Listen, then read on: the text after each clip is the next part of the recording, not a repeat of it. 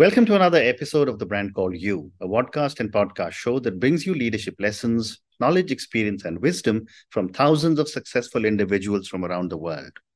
I'm your host, Ashutosh Garg, and today I'm privileged to welcome a very accomplished professional from Delaware, USA, Maya K. Van Rossum. Maya, welcome to the show. Thank you so much for having me. I'm excited to be here. Thank you. Maya is the founder of the National Green Amendment Movement, and the Delaware Riverkeeper. She's been recognized, awarded, and felicitated several times. So, Maya, before we talk about the National Green Amendment Movement, tell me about your own journey in brief. Oh, I had the privilege of growing up with parents who cared about nature and the earth. They weren't active vocal advocates. They just, I think, they lived what they believed. And so they believed that we should respect the earth. And also, every time they saw an injustice happening in front of them, large or small, they would take action to try to address it. And so I think that I just witnessed my parents growing up, again, respecting the earth, but also believing in equity for all and ensuring justice whenever they had the opportunity. And I guess that all came together in me. And so I've had the honor for the last 30 years of being an environmental activist and attorney and really being able to dedicate my life to environmental protection. Amazing. Thank you. So let's talk about the National Green Amendment Movement. For my viewers and listeners, Maya, help us understand what is a green amendment and why is it important? So a green amendment is language that gets added to the Bill of Rights section of a constitution and recognizes and protects in an enforceable way the inalienable human right of all people to pure water, clean air, a safe climate, and healthy environments. And because of the chosen language and this constitutional Bill of Rights placement, the right to a clean, safe, and healthy environment is given highest legal recognition and protection that you can get here in the United States of America. And that's really essential because across the United States, the way environmental protection laws are written and implemented is they're really written in a way that's designed to legalize environmental pollution, desecration, and harm. They're not really written in a way designed to avoid pollution and degradation. They sort of hop to the end of the process, assume that environmental desecration is a foregone conclusion, and just decide, okay, what permits and reviews are we going to issue to manage this environmental devastation and to literally legalize it, not prevent it.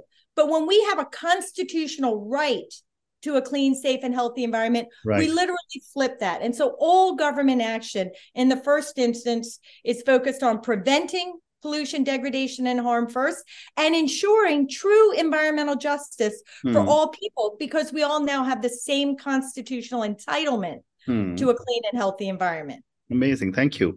And are there any key differences between the Green Amendment and other environmental protection laws? There really are, because a law is the result of a political process. Right. And they're very easily passed and they're very easily removed. And depending on the politics of the day, as I said, they really focus on what permits are we going to issue to legalize pollution. Right. And they're very focused in on one issue or another. How much mercury can we release into the air, into the water? How much development are we going to allow in our floodplains or to happen in this harmful way? And so they're really focused on specific areas of the environment and how to manage the harm that's going to be inflicted.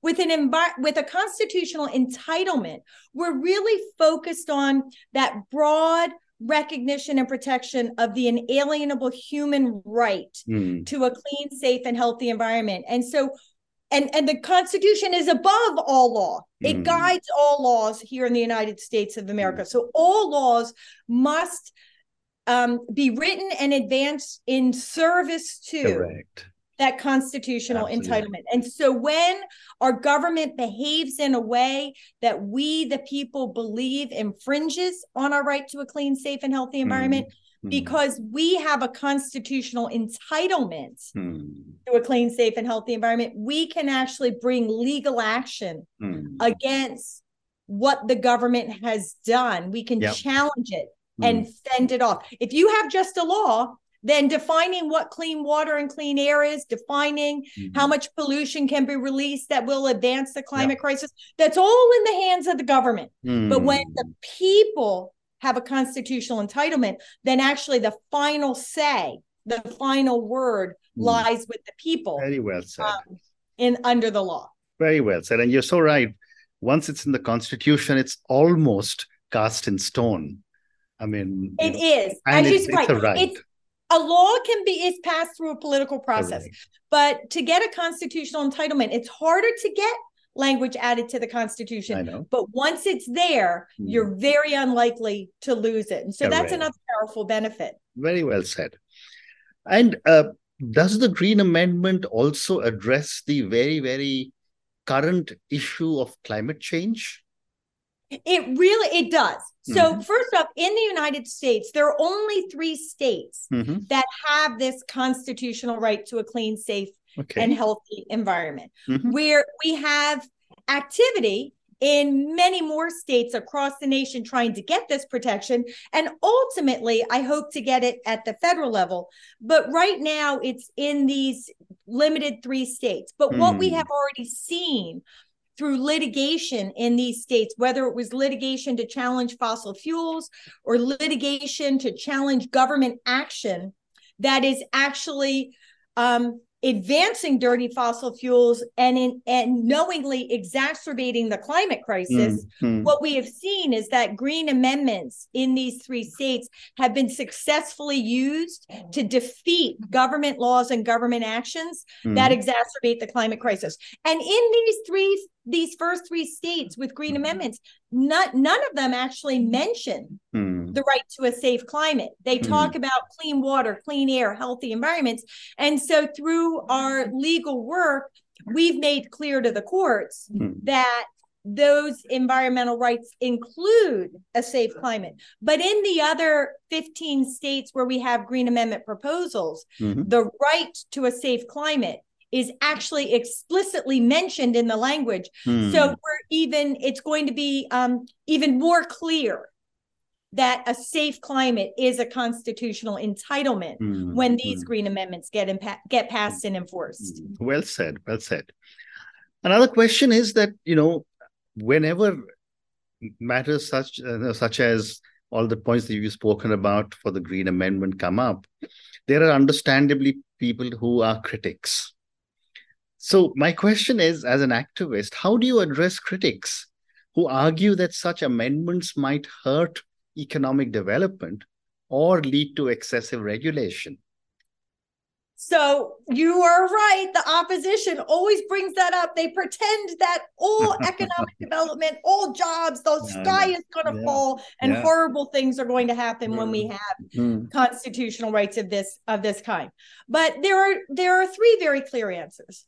First off, I don't think anybody, if they were asked personally, should your child, should your mother, should your sibling or your best friend be sacrificed in order to advance cancer-causing agents in the air or in the water because it'll create a job for somebody else?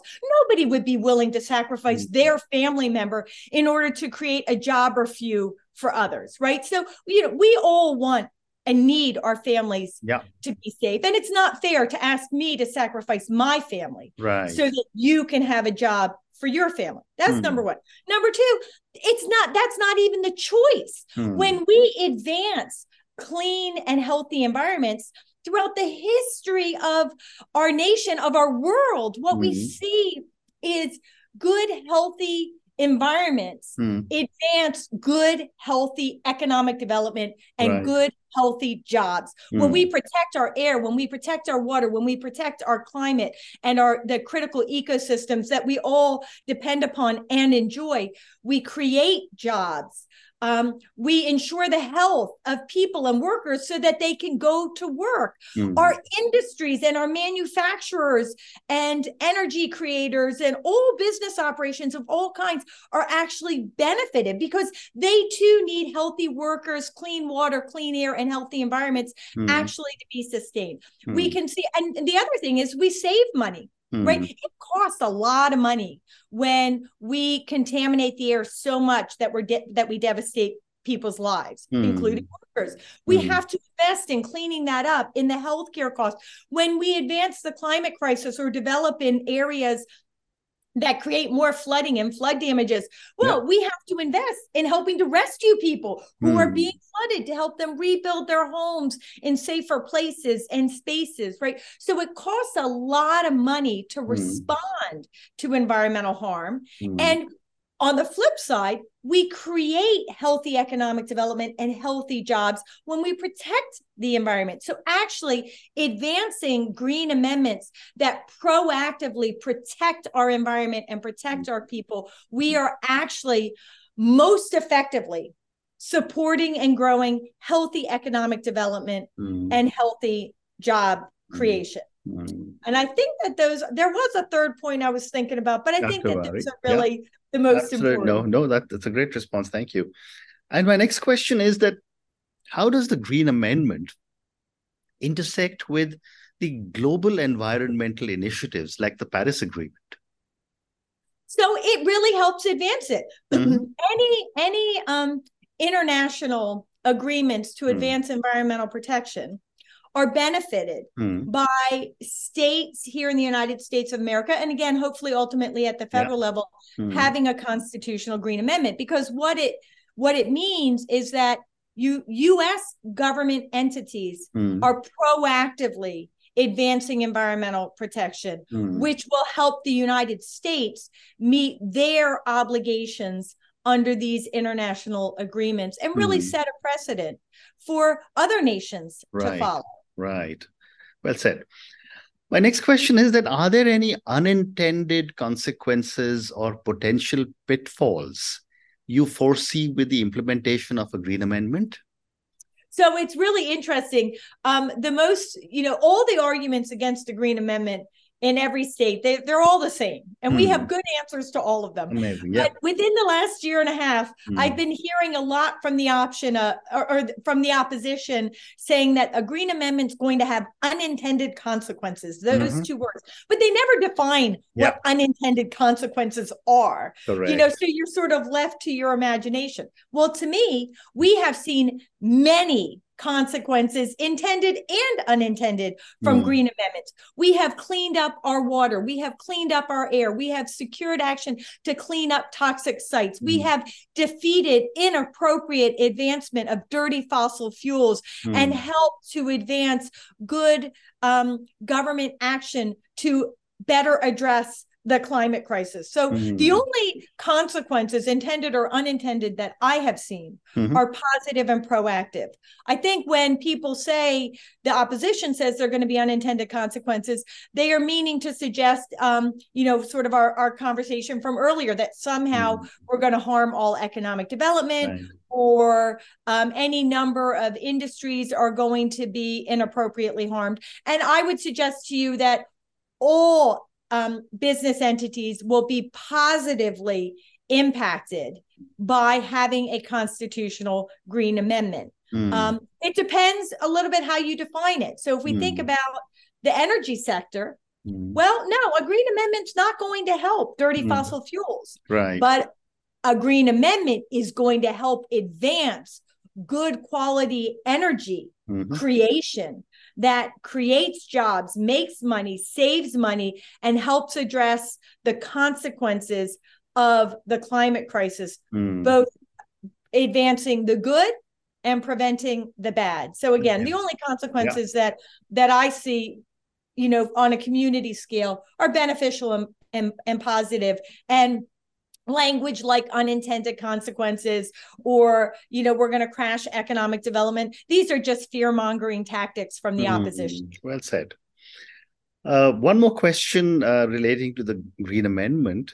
How do you envision a Green Amendment reshaping the future of environment policy in your country and So maybe in it's the world? really, it's really going to reorient government. So it's focused on prevention of pollution and degradation and harm from the earliest stages of decision making, when it's actually easier to make adjustments to bad projects, or to say no before anybody's invested lots of money in a development project or an industrial operation in a location, or using means and mechanisms that really are inappropriate. If we say no from the get-go, then people are saving money and saving the energy going into advancing that bad project, and instead can redirect their energies towards good projects. So we're really going to just reorient all government actions. So it's focused on prevention of pollution, degradation, and harm, number one. And number two, we are going to, and we are giving people a meaningful seat at the table. Right now, when government takes action that harms our environment here in the United States of America, they are actually empowered to do that. They're empowered to decide that clean air and clean water is water and air so contaminated with toxins that it gives kids cancer, and it causes heart attacks and Alzheimer's and all sorts of horrifying impacts on people and on our environment.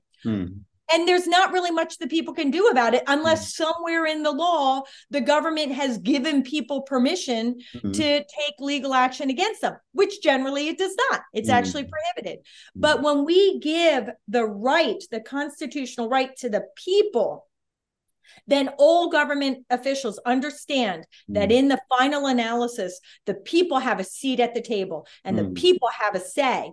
And so government officials are going to, one, be less inclined to make bad decisions. But number two, when they do sacrifice people, communities, and the environment, we, the people, are going to be able to take action to try to prevent that devastating harm. And I think that, this constitutional Green Amendment movement here in the United States of America does have a message worldwide, because for most nations, even while, most nations around the world, or countries around the world, increasingly are recognizing the importance of environmental rights within their countries, they suffer the same kind of problems that we have here in the United States of America. There's lots of good language about the importance of environmental rights, but when it actually comes to legal protection, the laws fundamentally fail us. So as we advance this Green Amendment movement here in the United States of America, for those countries where they also are suffering those fatal flaws in terms of environmental protection, I think that we're helping deliver a message or a pathway of how other countries can also think about within their legal systems, they might make adjustments that will also be more beneficial in terms of environmental protection, environmental justice, protecting future generations in a meaningful, enforceable way, and addressing the climate crisis. Well said, well said. So Maya, I'm going to now move to a few questions about your role as a Delaware Riverkeeper. I was fascinated when I heard these two words, Delaware Riverkeeper. I'd never heard such a term before. But can you explain to me the role and mission of the Delaware Riverkeeper Network and your role as the Riverkeeper? Sure. So as the Delaware Riverkeeper Network is an organization. It's an organization, and I have staff and volunteers and attorneys, right, that all come to work together to focus on protection of the Delaware River, which is a river that is 330 miles long, and its watershed encompasses 4 states: New York, New Jersey, Pennsylvania, and the state of Delaware. Right. And everything we do is focused on challenging the bad things that could harm the Delaware River, any of its tributaries, or its watershed, because the health of the Delaware River is dictated by the health of its tributaries and its watershed. Correct. But I, as the Delaware Riverkeeper, am the person honored with the obligation of being the voice of the Delaware River and really embodying this idea that all people need to take personal responsibility for the natural ecosystems that they are a part of, right? Because of course, our rivers, our streams, our forests, our wildlife, they don't have a voice in our human world unless we give them a voice. So the idea of the Riverkeeper is to really proactively live and demonstrate that obligation that we as people have, which is to give nature a voice in our human world, but more than a voice, give them a champion, right? That will fight for them and make sure that their needs are not just heard and understood, but are given the highest priority in the decision-making process. So as a Delaware Riverkeeper, I have the honor of bearing the role of being the voice of the river, but of course, being the voice of a river as long as the Delaware, with a watershed that as large as the Delaware, that's not the job of one person. And so that's why we have the Delaware Riverkeeper Network. Yeah, well said. And of course, the river runs through, as you said, 4 different states. So therefore, you need buy-in of all the people who are contributing to the Delaware River. But my question next is that how has climate change impacted the Delaware River ecosystem, and what adaptation and mitigation strategies are being pursued to address these? So, for the entire 30 years that I've been the Delaware Riverkeeper, I and my organization have been bringing forth the importance of addressing the climate crisis from a positive, proactive way. It has only been, in more recent years, frankly, that government officials have started to take the ramifications of the climate crisis on the Delaware River seriously. Before then, it was a lot of yammering and rhetoric, but not much meaningful action. So we're starting to see change on that front. The way the Delaware River is being primarily impacted, right, is, of course, we are seeing that warming climate that is impacting the wildlife, the aquatic life that live in the river. We're seeing changes in the vegetation and the ecosystems that are essential for the wildlife and the people, right, and the aquatic life of our region. We are seeing a lot more flooding and flood damages because the rain is falling more frequently at greater volumes, right, and with greater intensity over portions of the Delaware River watershed. And so communities are really experiencing more frequently the ravages of flooding and flood damages. Unfortunately, while we do hear government officials speaking more seriously about the importance of addressing the climate crisis proactively, when we actually see decisions being made, they continue to avoid properly addressing the climate crisis. So there's been an effort for decades to continue to deepen the Delaware River through its main navigation channel through dredging. And at the Delaware Riverkeeper Network, we have been advocating that dredging in and of itself is harmful for the ecosystems and the health of the Delaware River. But when you combine that with the rising sea level caused by the climate crisis, we are having even more significant ramifications, including we are moving the salt that is coming up from the ocean further and further up the Delaware River, which is threatening drinking water supplies, as well as species on the brink of extinction, like the Delaware River's genetically unique population of Atlantic sturgeon. And so we hear them mention the climate crisis, but we don't actually see it in decision-making in big projects like that. So we continue to have to advocate for that. When we do see actions and decisions being made and advancing in response to the climate crisis, particularly the rising floodwaters and flood damages, all too often what we are seeing and hearing is, let's build another dam. Let's build another levee. Dams, levees, those kinds of structures are very harmful to a river ecosystem, number one. And number two, they really encourage people to continue to build closer and closer to our waterways in these in these areas that are prone to flooding and flood damages.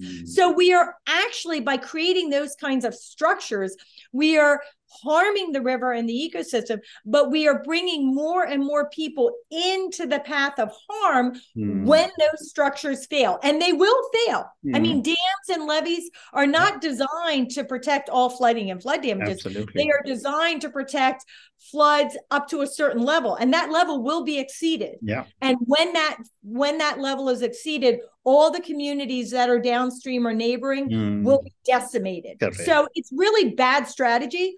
But that is what we continue to see. And so at the Delaware Riverkeeper Network, we continue to deliver the same message. If you're trying to address flooding and flood damages, there is one best solution, and that is move people out of the floodplain, out of the path of harm, up to higher ground, give nature the space it needs, give the river the space it needs, so that when the floodwaters rise, it can spread out. One, not harming anybody, but two, also get the beautiful benefits of entering into a floodplain area filled with native vegetation, which helps water quality, which helps ecosystem health. It provides so many wonderful benefits to a healthy river. And when we have a healthy river, we have healthy communities. Absolutely. So that's the kind of responsive action at the Delaware Riverkeeper Network we advocate for. And unfortunately, we continue to have to advocate against dams and levees and those kinds of structures, and still press for the nature-based solution that makes the most sense for river and the people. Amazing. And Maya, on that note, I just want to say thank you so much for speaking to me. Thank you for talking to me about your own journey. Thank you for talking to me about the National Green Amendment. I think I learned many, many new things from you on the National Green Amendment. I do see a book behind you, which is for the National Green Amendment, I'm sure.